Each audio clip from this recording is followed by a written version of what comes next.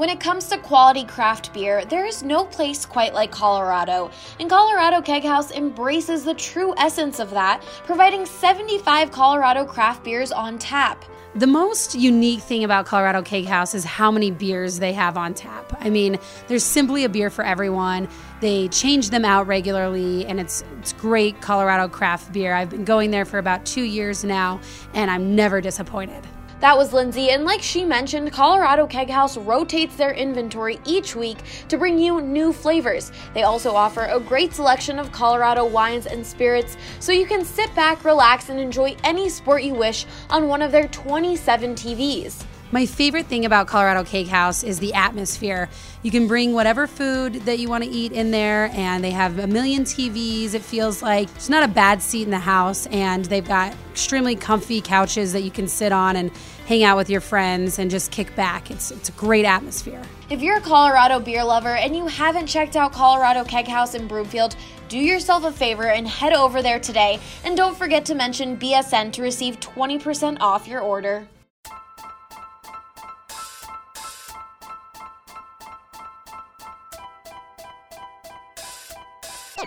It's fun time. Welcome in to the BSN Nuggets Podcast, presented by In We Go. Joined by a special guest, Mason Plumlee. I thought he was going to knock that ref out in L.A. Coaches will get testy with officials, but to run out onto the court and cut him off, I've never seen that before. You should have taken a charge on him. That would have been fun. A special guest, Darrell Arthur. When did you first realize Nikola Jokic was good? We was in Philadelphia for Jameer's kind of like team bonding thing, and I knew it right away that he was going to be good. He was making great passes and good reads and stuff like that, and I said, this kid's going to be good. He turns out to be a star. He has a great upside to him, and I know he'll be a Hall of Famer once he's done playing. And now, here's your hosts, Harrison Wind and Christian Clark.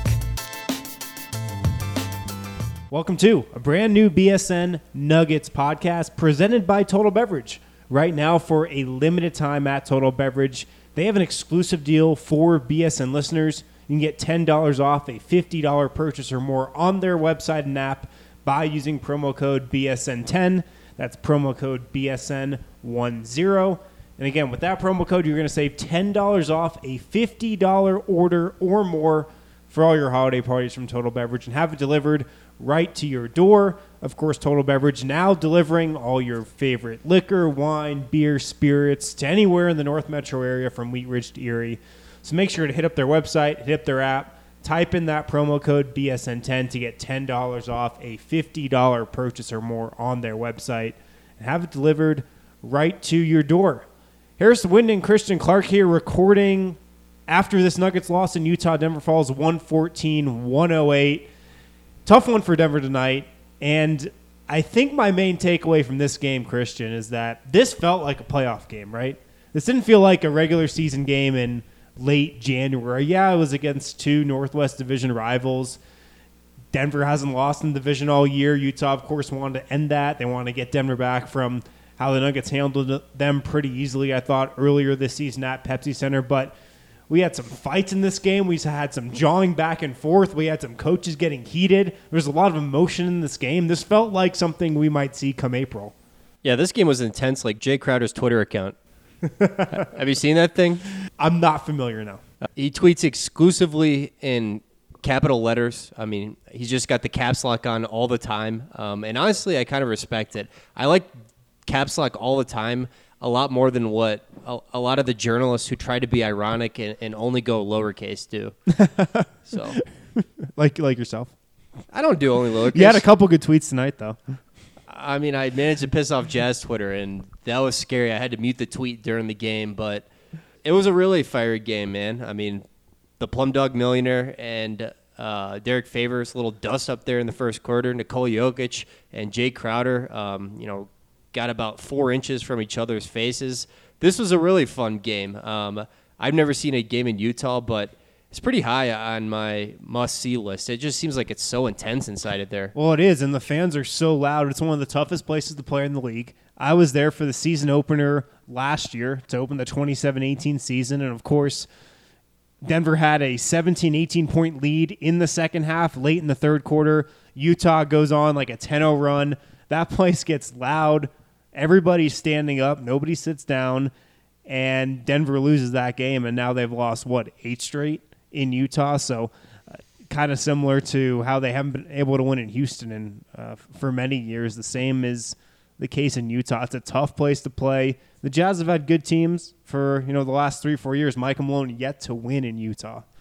Yeah, I mean, just reading all the tweets of people who are on the ground in Salt Lake City tonight, they were consistently saying that Jazz fans cheer sort of angry. Did you get that sense when you were there, that they're just really, I guess, fiery? They're passionate fans. There have been a couple incidents over the years. I think it was Russell Westbrook walking off the court once.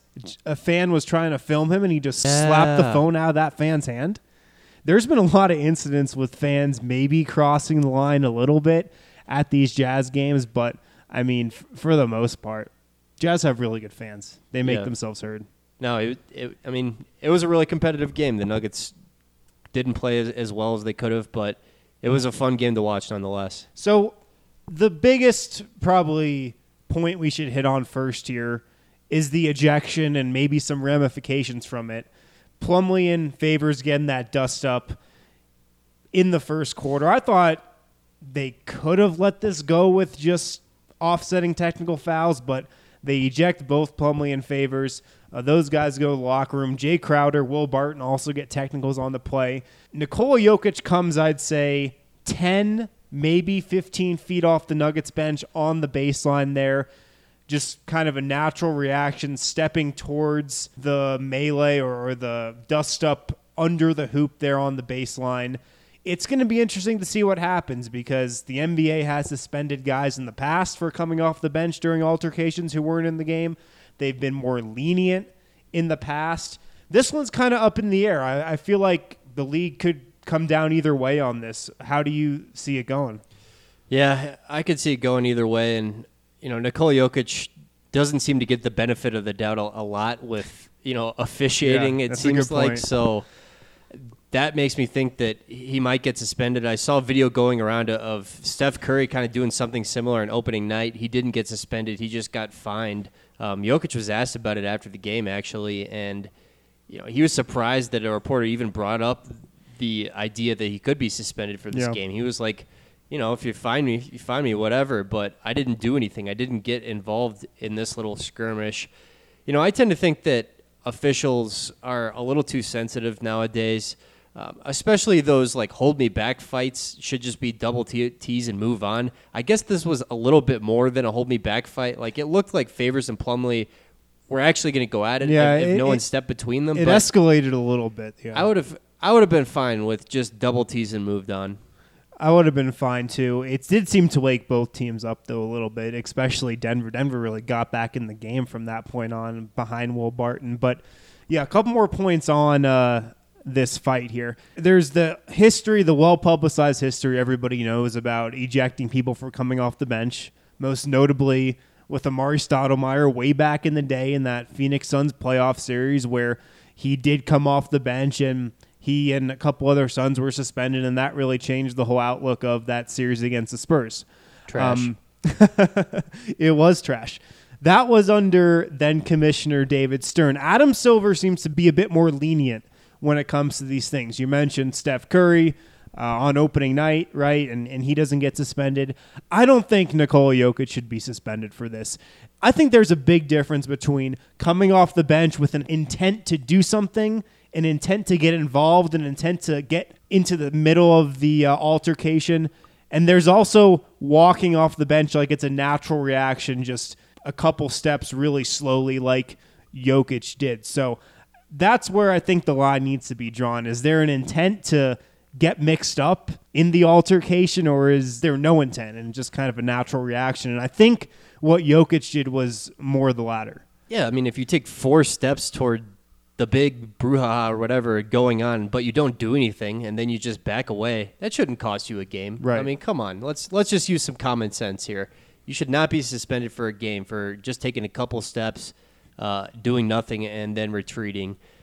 Just slap him with a $5,000, $10,000 fine or something like that, and let's move on. Please don't make this cost him a game. Yeah, it shouldn't. It definitely shouldn't. And looking ahead to that Phoenix game, it could be the first time we see the starting lineup since that second game of the season, also against the Suns. So that's why I'm personally hoping Jokic doesn't get suspended, because I want to see that starting lineup. But yeah, I don't think he should get the suspension. It was extremely minor. He did not go off the bench with an intent to get mixed up in whatever was going on under the basket. Here's another thing, though, and this doesn't just apply to this incident. It applies to really every fight, every altercation throughout the league. Assistant coaches got to do a better job of holding their guys back, right? I feel like there should be an assistant on every staff that's just dedicated to holding their guys back on the bench, because, I mean, it seems like to be something fairly easy to do. Yeah, they should tell them that that's their job description when they sign up. Who would be the Nuggets' best hold me back coach? Well, it's probably got to be team security, right? Yeah, I mean, I feel like Felipe Eichenberger, the Nuggets' strength and conditioning coach, is a good candidate for this because he is just a massive, strong Brazilian man. That's tough, but he's behind the bench. So. Oh, yeah, that's what I was going to say. So it's got to be somebody who gets a first-row seat every night. I don't know. I mean, David Adelman, he's not that big of a guy. I don't know if he's the best candidate. Charles Klask, it seems like he's pretty tall, but he's wiry as well. I don't know. Maybe that's one name. And Wes Unseld Jr., I don't know. Wes Unseld Jr. probably, from the physical standpoint, is the best candidate to be the hold me back assistant, right? He's probably more concerned with what Michael Malone's doing, though. He's like Michael Malone's hold me back guy. And in this altercation, you can see Unseld Jr., he's holding Jokic back, and then he leaves Jokic to go to the center of the altercation where Plumlee and Favors and Crowder and Barton are, and that's when Jokic kind of comes forward. It should just be the security that's on the baseline there. They should have a guy go to the fight and try to break it up with the officials, and then there should be another security guy holding the respective benches back. It doesn't seem like it should be that hard. But we'll see what happens. Like I said, I don't think he should be suspended. I think it was very minor. And I don't know, would Plumlee or Derrick Favors get suspended for something like this? Potentially a one-game suspension. Yeah, I think what the Nuggets should do is probably just have Sparky responsible for Nikola Jokic. Sparky, the Nuggets' longtime equipment manager. I know he's got a lot to do, but him and Nikola Jokic have a pretty unique bond. Those two guys are pretty good friends. If anything breaks out and Sparky sees Nikola get up from his seat, he just needs to lock eyes with him and be like, Joker? True. Not going to play you in ping pong for another 2 weeks if you get off the bench here. I mean, it'd be pretty unfortunate for Denver if there's some suspensions to come from this, considering Derrick Favors is the guy who started this whole altercation anyways. You look at what happened at the beginning. They're standing under the hoop, Favors and Plumlee. Favors grabs Plumlee's arm. He's holding it. He kind of pushes Plumlee away from him with the arm, and then Plumlee comes back at him. So kind of weird if Denver gets suspensions because of this when they weren't even the real instigators here. The other altercation, or it could have been an altercation, it wasn't. I don't know how Nikola Jokic got out of this without a technical foul, but he got up in the face of Jay Crowder there later on in the game. Really looked like he was trying to start something almost. Did not like, I think it was an elbow from Crowder or an elbow from somebody on the Jazz, and he gets up in Crowder's face. Tony Jones tweeting out after the game, who covers the Jazz for The Athletic, Jay Crowder said Nikola Jokic said, quote, "What do you want to do?" when he approached Crowder in the first half. Crowder said there had already been one melee, so he didn't want to get kicked out. I'm glad Jay Crowder held back there because that could have been another ejection, I would say. Yeah, and Jay Crowder's a guy who's usually about that action too. Mm-hmm. So that was, required some restraint on his part, and that was probably the smart play. I mean, the Jazz just needed Jay Crowder in that game with Derrick Favors already gone. Nikola Jokic, we think of Nikola Jokic as this finesse player because he's the greatest passing center of all time by a pretty significant margin, but I would not want to have to wrestle with Jokic either. I think he's one tough dude. You can't grow up with his two older brothers and not be a pretty tough guy. Yeah, you've heard the countless folk tales of the wrestling that goes on in the Jokic compound. I mean, one of his brothers, his middle brother, Nemanja, is an MMA fighter, for crying out loud. I mean, those guys know how to scrap. Those guys know how to brawl. That would have been my next question to you. How do you think Jokic and the Nuggets reacted to this being a really emotional game and a high-intensity, high-stakes game because it seemed like that altercation between Plumlee and Favors in the first quarter really got everybody going. Yeah, I think it sparked the Nuggets in some ways. I mean, I thought Jokic was fantastic in this game. His outside shot really wasn't falling in this one, so he pretty much did most of his damage inside, and he was just an absolute monster on the glass in this game. 21 rebounds, 18 defensive rebounds. He pretty much dominated Rudy Gobert inside. That was not the reason the Nuggets lost this game. Gobert, 4 for 11 from the field, 15 points. Jokic decidedly won that matchup. I thought the Nuggets played hard in this game. I saw passion from them. They just didn't execute. It was I think a simple matter of that. Jamal Murray went just 3 for 11 from the field. Paul Millsap just 1 for 8 from the field. I think those were two of the main reasons why Denver didn't get it done in this game.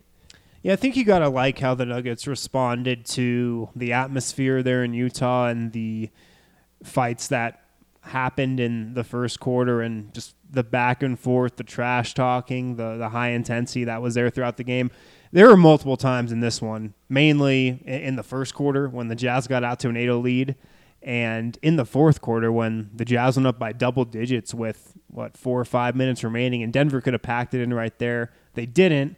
They fought back to within 4 with around 45 seconds to go or something like that, under a minute to go. So they didn't give up. They didn't pack their bags and go home. So they showed some fight. They showed some resiliency. And, Nikola Jokic played a nice game, I thought. I don't think it was one of his top performances of the year. I said it might have been a B to B plus performance. I thought he could have played a little better in the first quarter when Denver kind of came out and looked a little shell-shocked. They didn't come out with the intensity they needed to, and the Jazz got out to that 8-0 lead, and Jokic also goes just 1 of 7 from beyond the arc. You would like to see him hit a couple more threes, but he still turned in a really nice Nikola Jokic night. 28 points, 21 rebounds, 6 assists, big-time numbers. He also played 37 minutes too, and that's a thing we've seen over the course of this season. When Denver needs Nikola Jokic to play big-time minutes, 37, 38, 39 minutes, he can do that. Yeah, and I thought there were a couple of reasons why Nikola Jokic didn't look great at the start of this game. I thought Utah came out with a pretty impressive game plan. Torrey Craig and Paul Millsap were obviously in the starting lineup for Denver, and Rudy Gobert started the game on Paul Millsap, and he really wasn't hugging Millsap. He was leaving him a lot of space. He was kind of hanging out in the paint, just gunking things up. And Torrey Craig, they weren't really hugging him either. So, there were 2 Jazz defenders really hard on the help line, and I just thought it made things really difficult for Denver offensively at the start of this game. Well, yeah, especially because they were really going to let Paul Millsap beat them, it seemed like, at the beginning of this one. And Millsap was a non-factor here tonight. 1 of 8 from the field, only played 18 minutes, didn't play a ton in the second half. 5 rebounds. He was a minus 20 in those 18 minutes. And Utah was just going to let Millsap beat them from 3. And, he goes 0 of 3 from beyond the arc. Didn't seem like he had a ton of confidence in his three-pointer tonight. They're also going to let Torrey Craig beat them from 3 too. 0 of 2 from beyond the arc. And, yeah, Jokic got going in the second quarter and into the second half. He had a big-time third and fourth quarters. But they did start out the game making Denver's role players beat them, which, if I'm going against the Nuggets, that's probably the strategy I'm trying to execute. I'm not going to let Nikola Jokic get his 30 points. I'm going to make other guys beat me. And that's at least what I do. Yeah, Nikola Jokic still almost got his 30 points. Right. Just a monster second half for Jokic. All right, let's hit a break real quick. We got a lot more to talk about tonight. Another huge takeaway from this game, I thought, was the wing rotation from a Nuggets perspective. Torrey Craig plays 38 minutes. Gary Harris, Will Barton into the 28-minute range, the 29, 30-minute range for Barton. Malik Beasley doesn't get a lot of playing time. Juancho doesn't get a lot of playing time. Got some thoughts on that, so we'll hit on that in a moment. We'll be right back on the BSN Nuggets podcast. Green Mountain Dental Group is a family-owned business that has been a staple in Lakewood for over 40 years.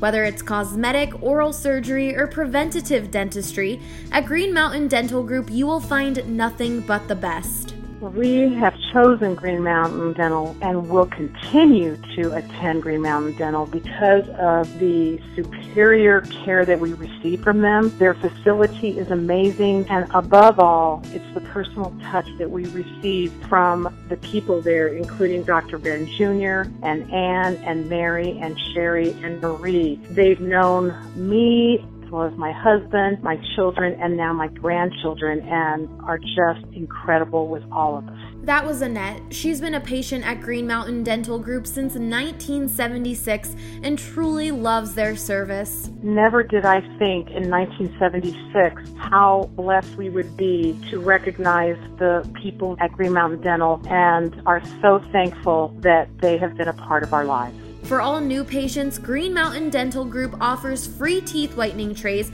when you schedule a cleaning, x-ray, and exam. Just mention BSN Denver. Welcome back to the BSN Nuggets Podcast presented by Total Beverage. Harrison Wind and Christian Clark here on a late Wednesday night, early Thursday morning after this Nuggets loss in Utah. Denver falls 114-108. They've lost their first game in the division now. I can't remember the last time a Nuggets team or any team in the league has been undefeated in their division at this point in the season. But Nuggets now 6-1 in the Northwest Division. Their season series with Utah tied at 1 game apiece now, which is big. I mean, a season series with a team typically comes into play at the end of the year with how jumbled and how close together a lot of people expect the Western Conference to be. So we'll keep an eye on that. The Jazz are in Denver in late February. That's the next time these two teams play. And then Denver will head back to Utah at the end of the season. I thought a big takeaway tonight was how this Nuggets wing rotation played out. And this was really maybe the first time we've seen Gary Harris and Will Barton play their typical minute allotment since they've come back from injury. I asked Michael Malone about his starting lineup at practice the other day, and he said, yeah, I'm not going to start Gary Harris and Will Barton until they can play in the upper 20s, in the low 30s minutes-wise, because I don't want to start Gary with the starters and then sit him down at the end of the first quarter, beginning of the second quarter, let him get tight. I'd just rather play him continuously at the end of the first and the beginning of the second when he was on that minute restriction. Well, it seems like that minute restriction for both those guys is gone now. Gary Harris gets the start here. He plays 28 minutes. Will Barton plays 30 minutes off the Nuggets bench. Had a big night, 22 points on 8 of 13 shooting, 9 rebounds, 5 assists.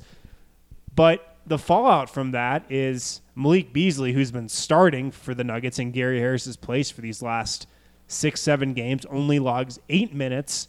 Juancho, I don't know how much you can take away from that. He's been banged up. They definitely wanted to limit his minutes here tonight, and he only plays 6 minutes. But the big standout there is Beasley, who had been playing great so far, now only gets 8 minutes in this game with Gary and Will Barton playing, around 30 minutes against the Jazz. So what do you think of that? And is this the rotation we could see going forward? Is Malik Beasley only going to be getting 8 minutes from here on out? Well, that was a little bit of a surprise to me. I mean, Malik Beasley has been just dynamite in the month of January, averaging 14 points per game on 55% shooting this month. It really surprised me that we didn't see him in the second half at all. I mean, we saw him for just a brief stint there in the first half. I mean, it seems like Michael Malone trusts Torrey Craig a lot more than Beasley at this point. Craig logged 38 minutes in this game. 38 minutes, a team high. That was pretty staggering. Gary Harris was back in his place at shooting guard. Torrey Craig got the start at small forward. I thought it would have been interesting to see the Nuggets just go with the 3-guard lineup, Jamal Murray, Gary Harris, and Malik Beasley. I know Malik is a little undersized to start at small forward, but I think he could have done it.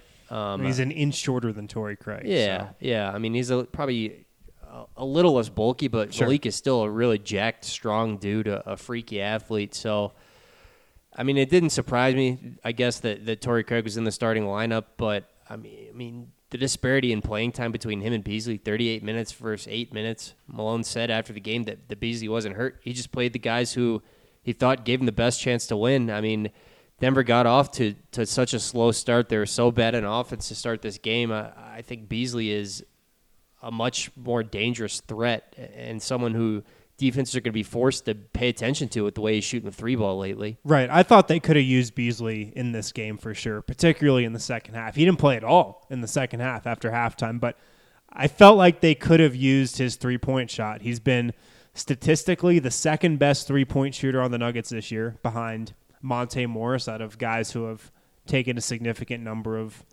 three-pointers. He's been dynamite. He's been lights out from beyond the arc. And as a team, Denver shoots 8 of 27 from 3.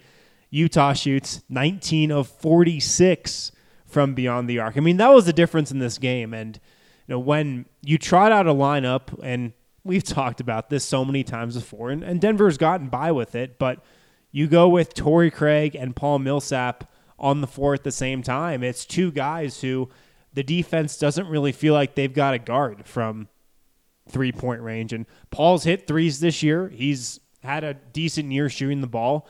Torrey Craig's been up and down throughout the year, but still defenses aren't going to respect those guys' three-point shots, and it kind of mucks up the spacing, and Jokic isn't able to do his thing as well as he does when he's playing with more floor spacers. And a lot of Jokic's threes were contested tonight too, and there's a reason for that. It's, a lot of it has to do with the fact that defenses aren't guarding those other guys as closely. So I definitely felt like they could have used Malik Beasley's spacing, his gravity, and his three-point shot in there tonight. He didn't even take a shot in his 8 minutes on the floor. He actually did not even post a single statistic in the box score. 0 points, 0 rebounds, 0 assists, 0 steals, 0 blocks. Didn't even commit a foul. Was a +9 those 8 minutes, though.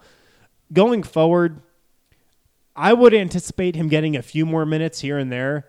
I think maybe 15 is around where you could see him playing, maybe 15 to 20, mainly because I don't think Torrey Craig's going to be playing 38 minutes every night. This is definitely the high point of what you should expect to see him. Why was Torrey out there so much? I mean, I think for defense, that's probably why. He had some good moments on defense. He had a couple steals. He had 4 blocks. He also got beat a bunch. So, I mean, collectively, I don't think it was a great defensive effort from Denver by any means. Yeah, Torrey was able to do some nice things in this game. He had 3 offensive rebounds. He had 4 blocks. I mean, really active, coming over from the weak side and in transition, sending away shots, 2 steals. But, it's still a -7 overall. I mean, I think those hustle plays were positive, but in the aggregate, he was a negative with the lack of, I guess, the threat he was on the offensive end. And, defensively, it's not like he did a wonderful job locking up Donovan Mitchell. I mean, that's who he started the game on. Mitchell went 12 for 25 from the field, got 35 points. I mean, Mitchell pretty much had everything working tonight. Yeah. The 3-ball, 6 for 10 from deep, and a bunch of those athletic, acrobatic finishes at the rim. So, I mean, I guess Torrey Craig probably is a better option to slow Mitchell, but it's not like he even did that tonight. I mean, how much worse would have Malik Beasley have done on Mitchell? I mean, probably not that much worse. Mitchell went off. He had his way with Denver's defense. 12 of 25 from the field, 6 of 10 from 3. He had the Euro step going. He's got one of the prettiest Euros in the league, I think. 6 rebounds, 6 assists, 35 points. He was a +21, Donovan Mitchell was. The Jazz were incredible when he was on the court tonight. And, yeah, I don't know if anybody on Denver slows him down, but I would have liked to see what Malik Beasley could have done a little more, particularly in that second half. I thought they could have used his energy. And, I mean, Malik always brings some energy to the game. That was another thing, though. The Jazz just played a really well-rounded game, I thought. They executed well on offense. They had a good game plan on defense, like we talked about, closing in on Jokic early in the game and letting Denver's role players beat them. I joked in my story tonight, which you can find on bsndenver.com. The NBA just found 3 of their contestants for the three-point contest in next month's three-point shootout at All-Star Weekend. Joe Ingles goes 4-10 from 3. Donovan Mitchell goes 6 of 10 from 3. Kyle Korver goes 3 of 6 from beyond the arc. The Jazz shoot 19 of 46, 41% from 3.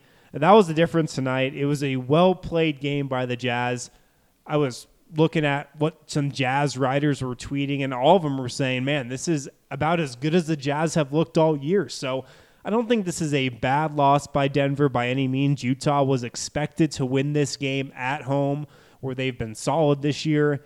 Denver has been much better on the road this year, but they still have a ways to go to being one of the elite teams away from home in the league. So, well, it's not a bad loss by any means. Utah deserved to win this game. They were the better team, I thought, on both ends of the floor. Yeah, Utah deserved to win this game. They played a really good game. I mean, when Ricky Rubio is hitting shots like he does, it's kind of an aberration. And, you're probably not going to win it if Ricky Rubio is going for 17 on 6 of 10 shooting. Jay Crowder hit 2 4-point plays in the second half alone. He might have missed that free throw on the second one, but that was a dagger, though, that last one. Yeah. He hits the 3, fading away on the baseline in the corner, takes a couple steps into the Nuggets bench area, goes chin to chin, or I guess like chin to chest with Isaiah Thomas. Yeah, banked it in from the corner. Isaiah Thomas goes chin to chest with Jay Crowder, I guess is what I'm trying to say. Yeah, 2 old Celtics teammates. So. And Cavs teammates. Oh, yeah. Who could forget? I mean, the Jazz were awesome in this game. Nuggets went 8 for 27 from 3. I mean, frankly, it's almost an accomplishment that they were in this game right until the very end with the disparity in what Utah was able to do from behind the three-point line and what Denver did. I mean, Utah made 11 more threes than Denver. That's 33 points right there, and this game was still competitive until the last 30 seconds. I'm curious to see what happens with this Nuggets bench unit now, and it was a little thrown off today. It wasn't the typical bench unit because Will Barton was playing a lot of minutes with the second unit. He came off the bench tonight, and yeah, I think he'll move back into the starting lineup Friday at home against Phoenix.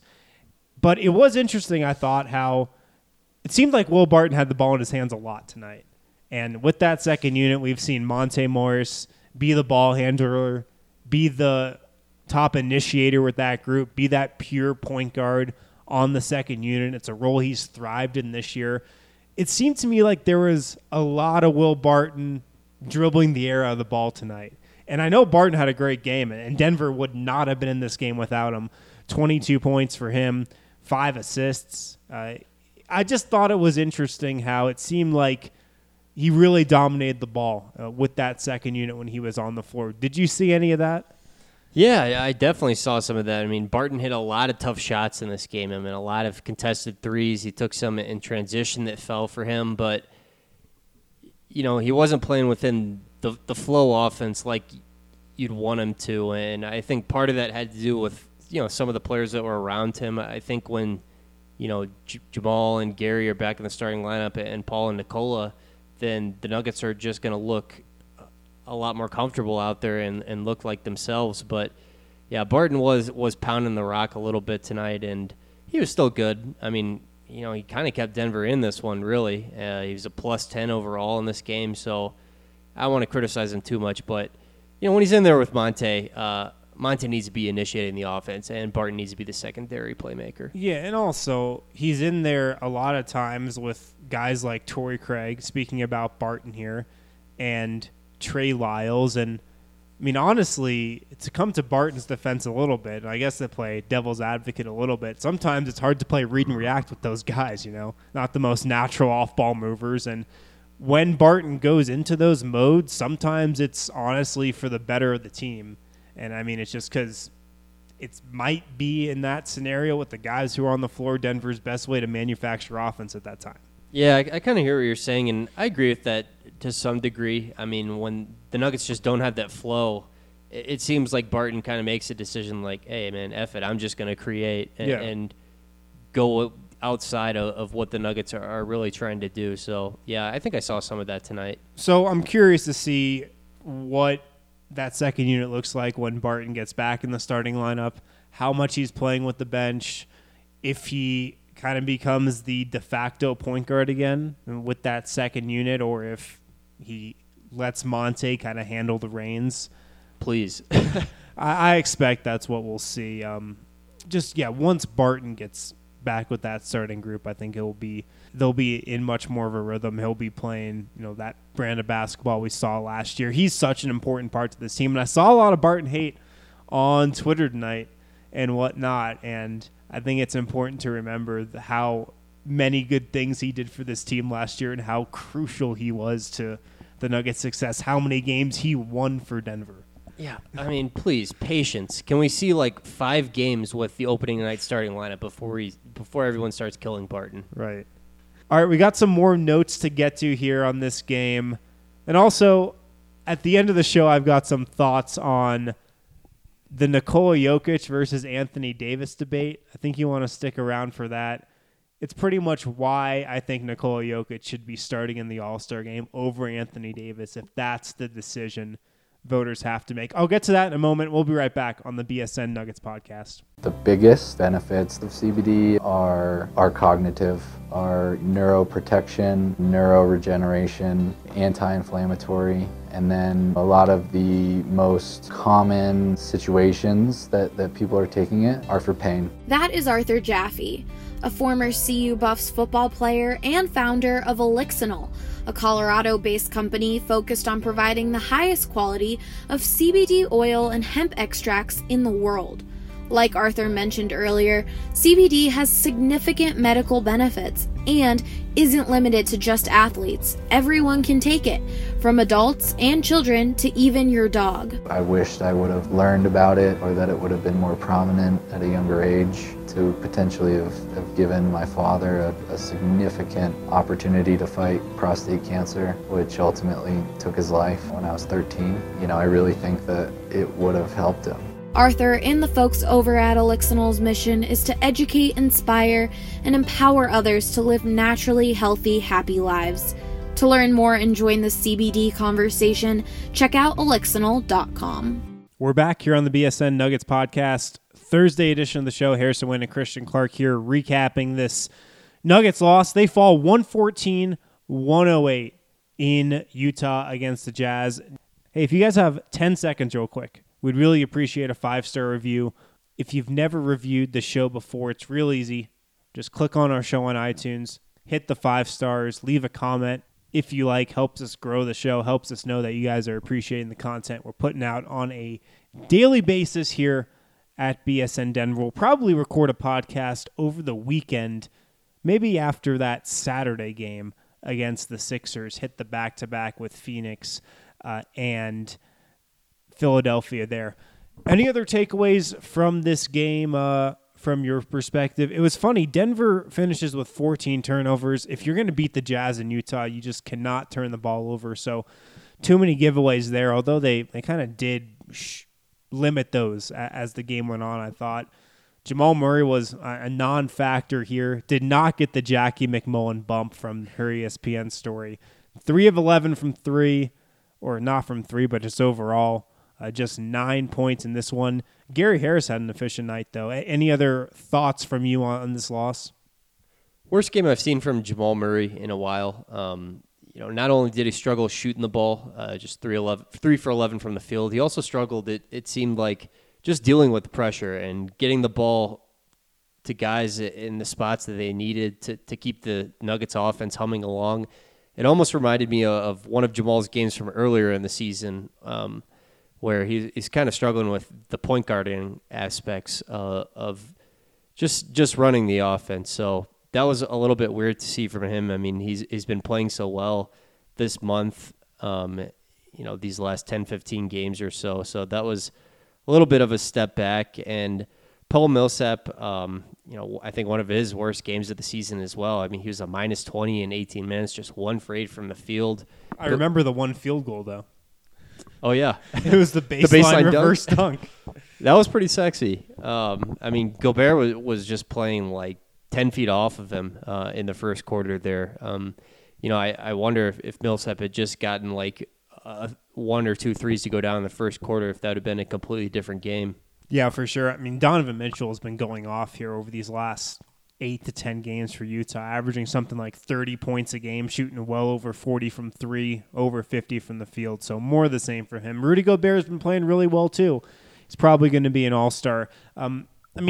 Another big takeaway, it's probably a bit underrated, but Jokic had a solid game, I think, as he continues to add to his all-star resume. And, I don't think he's going to be a starter, but he should be. In my opinion, I think if you're looking at him or Anthony Davis for a starter in the Western Conference, I think it should be Jokic.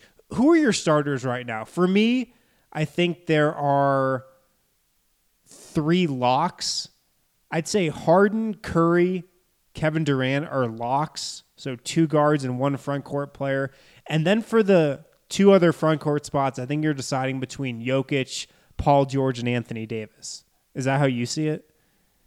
So you're not even considering LeBron. I mean, he has missed the last month or so. Yeah, your best ability is availability, and I just don't think LeBron has played enough games. I mean, he's been out for so long now. He's been out since Christmas, exactly a month now. To this point in the season, LeBron's played 34 games. I just think he's missed too much time to be a starter. And I know what you're thinking. Steph Curry's only played 36 games. The difference is when comparing Steph Curry's season to the guy who could potentially take his spot, Damian Lillard, there's a much bigger gap there than comparing LeBron's season to the next guy up in the front court, if that's a Paul George. Paul George has had an unbelievable season, very comparable, if not better, to LeBron's. I think I agree with that, and I'm with you. Curry and Harden are locks for me. Kevin Durant is a lock as well. Kevin Durant has been amazing this year. Yeah, it comes down to AD, Jokic, and Paul George for 2 spots, and if it was up to me, I'd start Paul George and Jokic. I know Anthony Davis is putting up big numbers this year, but look, the Pelicans are in 11th place right now. I mean, we've got to reward Paul George and Jokic for team success. I mean, the Nuggets are in 2nd place. You're really going to tell me that Anthony Davis has been better than Jokic through these 45 games or whatever? I mean, the stats will tell you that Anthony Davis has had a much better year than Jokic. The counting stats, 29.3 points for Davis, 13.3 rebounds, just stupid numbers, 2.5 blocks per game. Jokic's stats, incredibly impressive, 19.6 points, 10.0 rebounds, 7.7 assists per game. They don't look as impressive as Davis's, but, I mean, still historic numbers for a big man. I mean, I think what it comes down to me is, one, I think the individual scoring from Davis is a little overrated considering the Pelicans are below 500, have been below 500 for the entire year, haven't really been in the playoff chase for these last couple of months. I mean, it seems like whatever Anthony Davis is doing on the offensive end of the floor isn't leading to wins. And another thing is, I think Nikola Jokic could average 29 points a game if he really wanted to. We saw tonight how when he needs to, he scores 28 points without even really doing anything in the first quarter. So if Jokic wanted to average Anthony Davis-type numbers, I think he could. If he wanted to cut down his assists a little more and take some more shots, I think he actually could post pretty similar numbers to what Anthony Davis does. I think the difference is Jokic has realized that that's probably not the best way to win games by just me scoring 29 points. I don't think Davis has realized that yet, and maybe that's why New Orleans hasn't had the type of success Denver has this year. Yeah, I think a lot of people are finally starting to see and realize how good Nikola Jokic is, but I think one reason why it's taken so long, I mean, I guess number one, the Nuggets are finally having a lot of team success, but also, the 7.5 assists that Jokic is averaging, they do a pretty good job indicating how much better he makes his teammates, but they don't do a great job. I think if there was a metric that just evaluated like A shots and how often a player when he's on the court generates A shots for him and his teammates, that Jokic would be like in the top 4 or 5 in basketball. Like he's right there with Harden, he's right there with Curry, he's right there with LeBron for me for consistently just generating great looks for his team, and it's a difficult thing to quantify. I mean, I think that shows up in the advanced numbers sometimes, but Jokic does that almost better than anyone. And explain to me this. Everybody will come in for this argument and say, oh, Anthony Davis is a defensive player of the year candidate. Jokic, he's a minus on the defensive end of the floor, which, I mean, that's not true. Jokic has been average to above average on defense this year. The Nuggets have been a top 10 defense for the entire season, except for these last couple weeks. Tell me how the New Orleans Pelicans are one of the worst defensive teams in the league with Anthony Davis. And tell me how the Pelicans give up 109.7 points per 100 possessions with Davis on the floor. You can't look at the Pelicans roster and tell me they have worse defensive players than Denver's roster does, especially with the fact that Denver was without 3 of 5 starters for most of the year. How is New Orleans so bad on defense, even though they have this unbelievable defensive player of the year in Anthony Davis? Yeah, the other thing I wonder about too is how much of a toll does it take, or what kind of effect does it have on the players on the Pelicans roster that they're hearing all these Anthony Davis rumors, and Rich Paul's his agent, and maybe he wants to be in LA, or maybe it's inevitable that he's a Laker or something like that. I mean, that just can't be good for team morale. I know Anthony Davis has pretty much said all the right things publicly, but that just can't be healthy when everybody's thinking about, our best guy might leave versus Denver, where, I mean, the best guy is going to be here for 5 more years at least, right. And he's completely bought in, and he's the most unselfish dude on the team. Yeah, I don't know how much that impacts players. I really don't. I'd love to know, though. Another big thing is I don't think Anthony Davis necessarily makes his teammates better. And I mean, Nikola Jokic, that's his MO, right? Nikola Jokic is going to elevate everybody's play on the offensive end of the floor. Anthony Davis, he gets his numbers. I'm not sure how much better he makes his teammates, though, when it really comes down to it. And the fact that Jokic has carried Denver all year, and more importantly, carried them through that month stretch where they were without 3 or 5 starters, I think he definitely should be. And if those are the two you're debating when picking an All-Star Game starter. Look, there's no question in my mind that Nikola Jokic is more deserving to be an All-Star starter this year. I mean, what you're supposed to go on is just what we've seen so far in the 2018-19 season, and Jokic's body of work through these 45 games or whatever is more impressive. Let me ask you this. Who do you think is the better player? Like, if you're just starting a team and you had a number 1 overall pick and could pick anyone in the league, who would you rather start your team with, Jokic or Anthony Davis? Oh, man. I'd probably still go Anthony Davis. Yeah, I think I probably would too. But I have to think about it pretty hard. And, I heard Ben Golliver and Andrew Sharp have kind of this conversation on Open Floor. And Ben Golliver said the gap between Jokic and Davis is a lot smaller than you think. And I agree with that. It is. Davis has done it in the playoffs. They swept the Trailblazers last year. He's been unbelievable in the playoffs. I think Jokic is going to be a great playoff performer too. But I'd take Anthony Davis over Jokic for a player to build around. But you have to think about it. You're right. It's a lot closer than you think. And Jokic's play this year has really been the driving factor in making that a conversation. So it's an interesting debate. I think it should be Jokic. I think he should be a starter in the All-Star Game this year over Davis, if those are the two guys you're debating against. Paul George, I think he's got a really good case to be in there as well. If LeBron gets in, I don't think I'd be furious, but I feel like he's missed a lot of games here. So we'll see. Yeah, I mean, for Denver to be where they're at, and Paul Millsap, Gary Harrison, Will Barton have missed a combined 65 games is pretty incredible. I mean, we've seen a game and a half of the starting lineup Denver rolled out on opening night. Hopefully, barring any suspensions, we'll see that on Friday against the Phoenix Suns. I'm optimistic. I'm optimistic, too. I don't think Jokic should be suspended, and I don't think he gets suspended. I think maybe there's a bigger chance that Plumlee gets a 1-game suspension than Jokic does. We'll see, though. All right, let us know what you think. Do you think Jokic should be starting over Anthony Davis in the All-Star Game? Let us know. Hit up the Total Beverage Fan Hotline, 1-800-BSN-8394, 1-800-BSN-8394. We'll get to some calls on Friday's show. Got a couple we've saved up here over the week, so we'll get to those then.